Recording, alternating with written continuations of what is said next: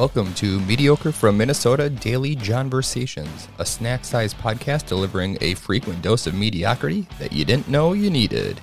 Today's topics are Expect the Unexpected, Phrase of the Week, and This Day in History. So we're going to start off with Phrase of the Week, and if you've ever wondered where Paint the Town Red comes from, this phrase most likely owes its origin to one legendary night of drunkenness in 1837. This information is brought to you by, well, not brought to you because they ain't sponsoring me, but I got the information from history.com. So the Marquis of Waterford, sounds like a fancy dude. He was a known lush and mischief maker, led a group of his friends on a night of drinking through the English town of Melton Mowbray. Yeah, it sounds like a bunch of college dudes getting drunk and going and partying. But so this bender culminated in vandalism of Waterford, and his fellow drunkards knocked over flower pots, pulled knockers off doors, and broke windows of some of the town's buildings. And to top it all off, they literally painted a toll gate, the doors of several homes, and a swan statue with red paint. So the Marquis and his pranksters later compensated Melton, the town, for the damages, but that's likely where Paint the Town Red came from. So literally painting the town red was because some drunks back in 1837 painted the town red. There's another theory that suggests that it was actually born out of the brothels of the American West and referred to men behaving as though their whole town were a red light district. And if you're not sure what that is, a red light district is a place where you could pay for sex, basically. Interesting, but also kind of literal that painting the town red is literally because they painted the town red. Night of drunkenness. All right, so expect the unexpected. Another kid story here. I don't know if you've dealt with potty training. It's kind of interesting, all the different tips and tricks for getting your kid to potty train. You can give them treats if they sit on the potty to start with, and then you can give them treats if they actually go potty. So it's basically like a reward system. I hope this doesn't sound too bad, but a lot like training a dog to do things, to do tricks.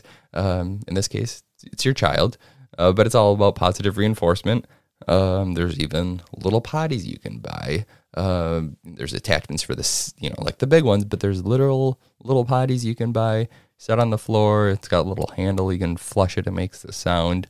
Ultimately, and this is kind of gross, but then you just pull out the little container and dump the contents into your big toilet and flush it down and rinse it out. But I guess makes them feel like they've got their own little space for doing their business. Also, you're supposed to like clap and cheer when they actually go so that they feel like, yay, I did it.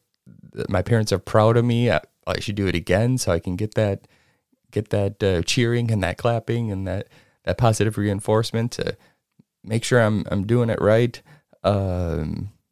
Super odd. We've had pretty good luck with our kids as far as potty training goes. My wife is very diligent with once like we're gonna do it. She's pretty good at like, all right, we're doing it. Kids aren't gonna be wearing diapers. If they have an accident, they have an accident. But hopefully they learn, like, don't pee in your pants because that don't feel good walking around with wet pants. But this story has a little bit to deal with potty training, but also more just kind of a gross story.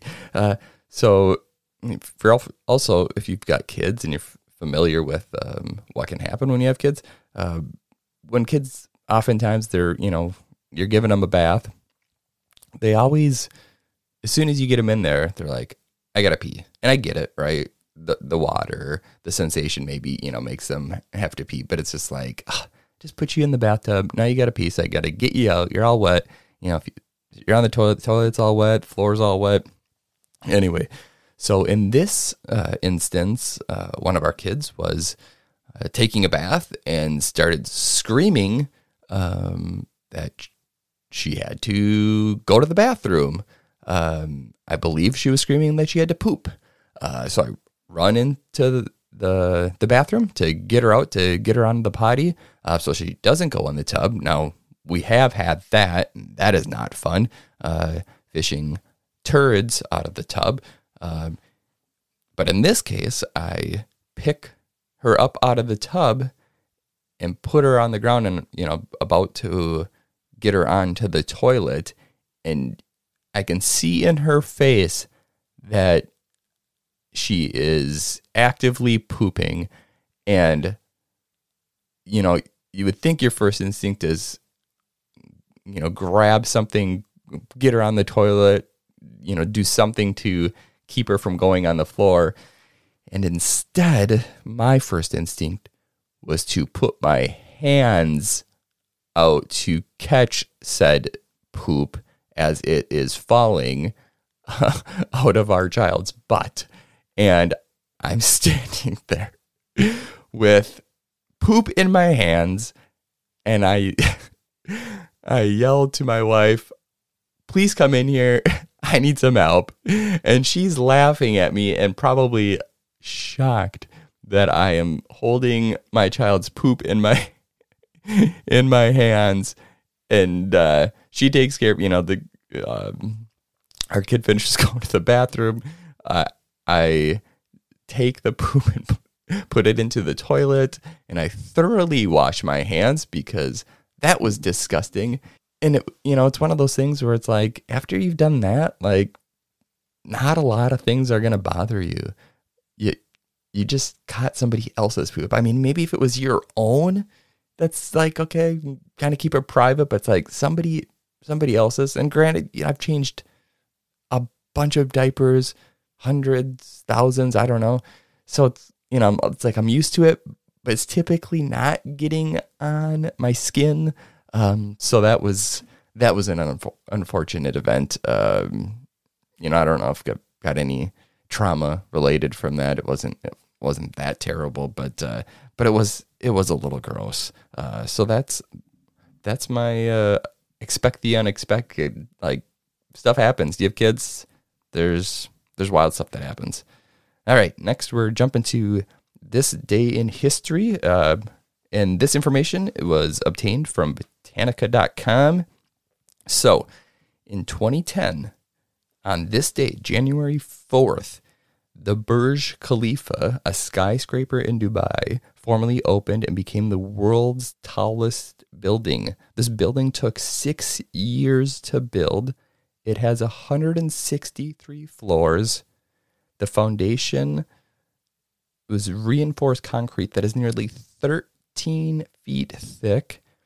It has more than 28,000 hand-cut glass panels, and it is 2,717 feet tall, or more than half a mile up in the air. More than half a mile in the air. That is insane. And at the time it was built, it surpassed the previous tallest building in the world, the Taipei Financial Center in Taiwan, which was 1,667 feet tall. So this thing is literally 1,000 feet taller than the previous tallest building in the world. One thing that I thought was crazy too is that it can sway, like it's built to be able to sway up to 4 to 5 feet at the top of the building. So depending on like wind conditions, this thing can, that's like building materials. Like typically you don't think like they're moving. That's, they're swaying, but it's just wild to think that like it's still standing. And there are, I'm not going to get into the, what they do to try to like dampen some of that swaying. There's like one method is these huge weights that hang down the center of the building to try to like deaden that so you don't feel it. But yeah, I just thought that was really interesting. Also, the tallest building in the United States is One World Trade Center in New York, and that's 1776 feet tall. I believe that was probably on purpose as far as the height for that. But, so you think, if you've ever been there, you see that building, I mean, it's massive, right? No, I don't even know. I mean, it can't even seem real standing in front of that, or even, being on top of that building and looking out. And I mean, everything's just got to look tiny. I mean, basically in an airplane at that point. So super, super cool and kind of funny. We just recorded an episode of Mediocre from Minnesota last night, and randomly Sam brings up the Burj Khalifa because we were talking about the height of something else, and I was like, no way, I don't know that I've ever even heard of this building, and I'm about to talk about it tomorrow morning, and you just brought it up. So for a future episode of Mediocre from Minnesota, it also gets mentioned on there. And I got close to guessing the height because I prepared for the show, although I didn't get it correctly, so that was kind of sad. But yeah, so I mean, I guess that's kind of all I had for you today. Kind of a shorter episode. I don't really time these things out. It's just kind of, here's a few things that I want to talk about, and if it goes for a while, it goes for a while. If it's super short, it's super short. But today you got lucky. You didn't have to listen to me talk for a whole while. I will be back on tomorrow, January 5th. So make sure to tune in. If you're on your way to work, sipping your coffee, hope it's hot. Hope you have a great day. That's going to wrap up today's show. Thanks for listening to Daily Jonversations, a snack-sized podcast delivering a frequent dose of mediocrity that you didn't know you needed.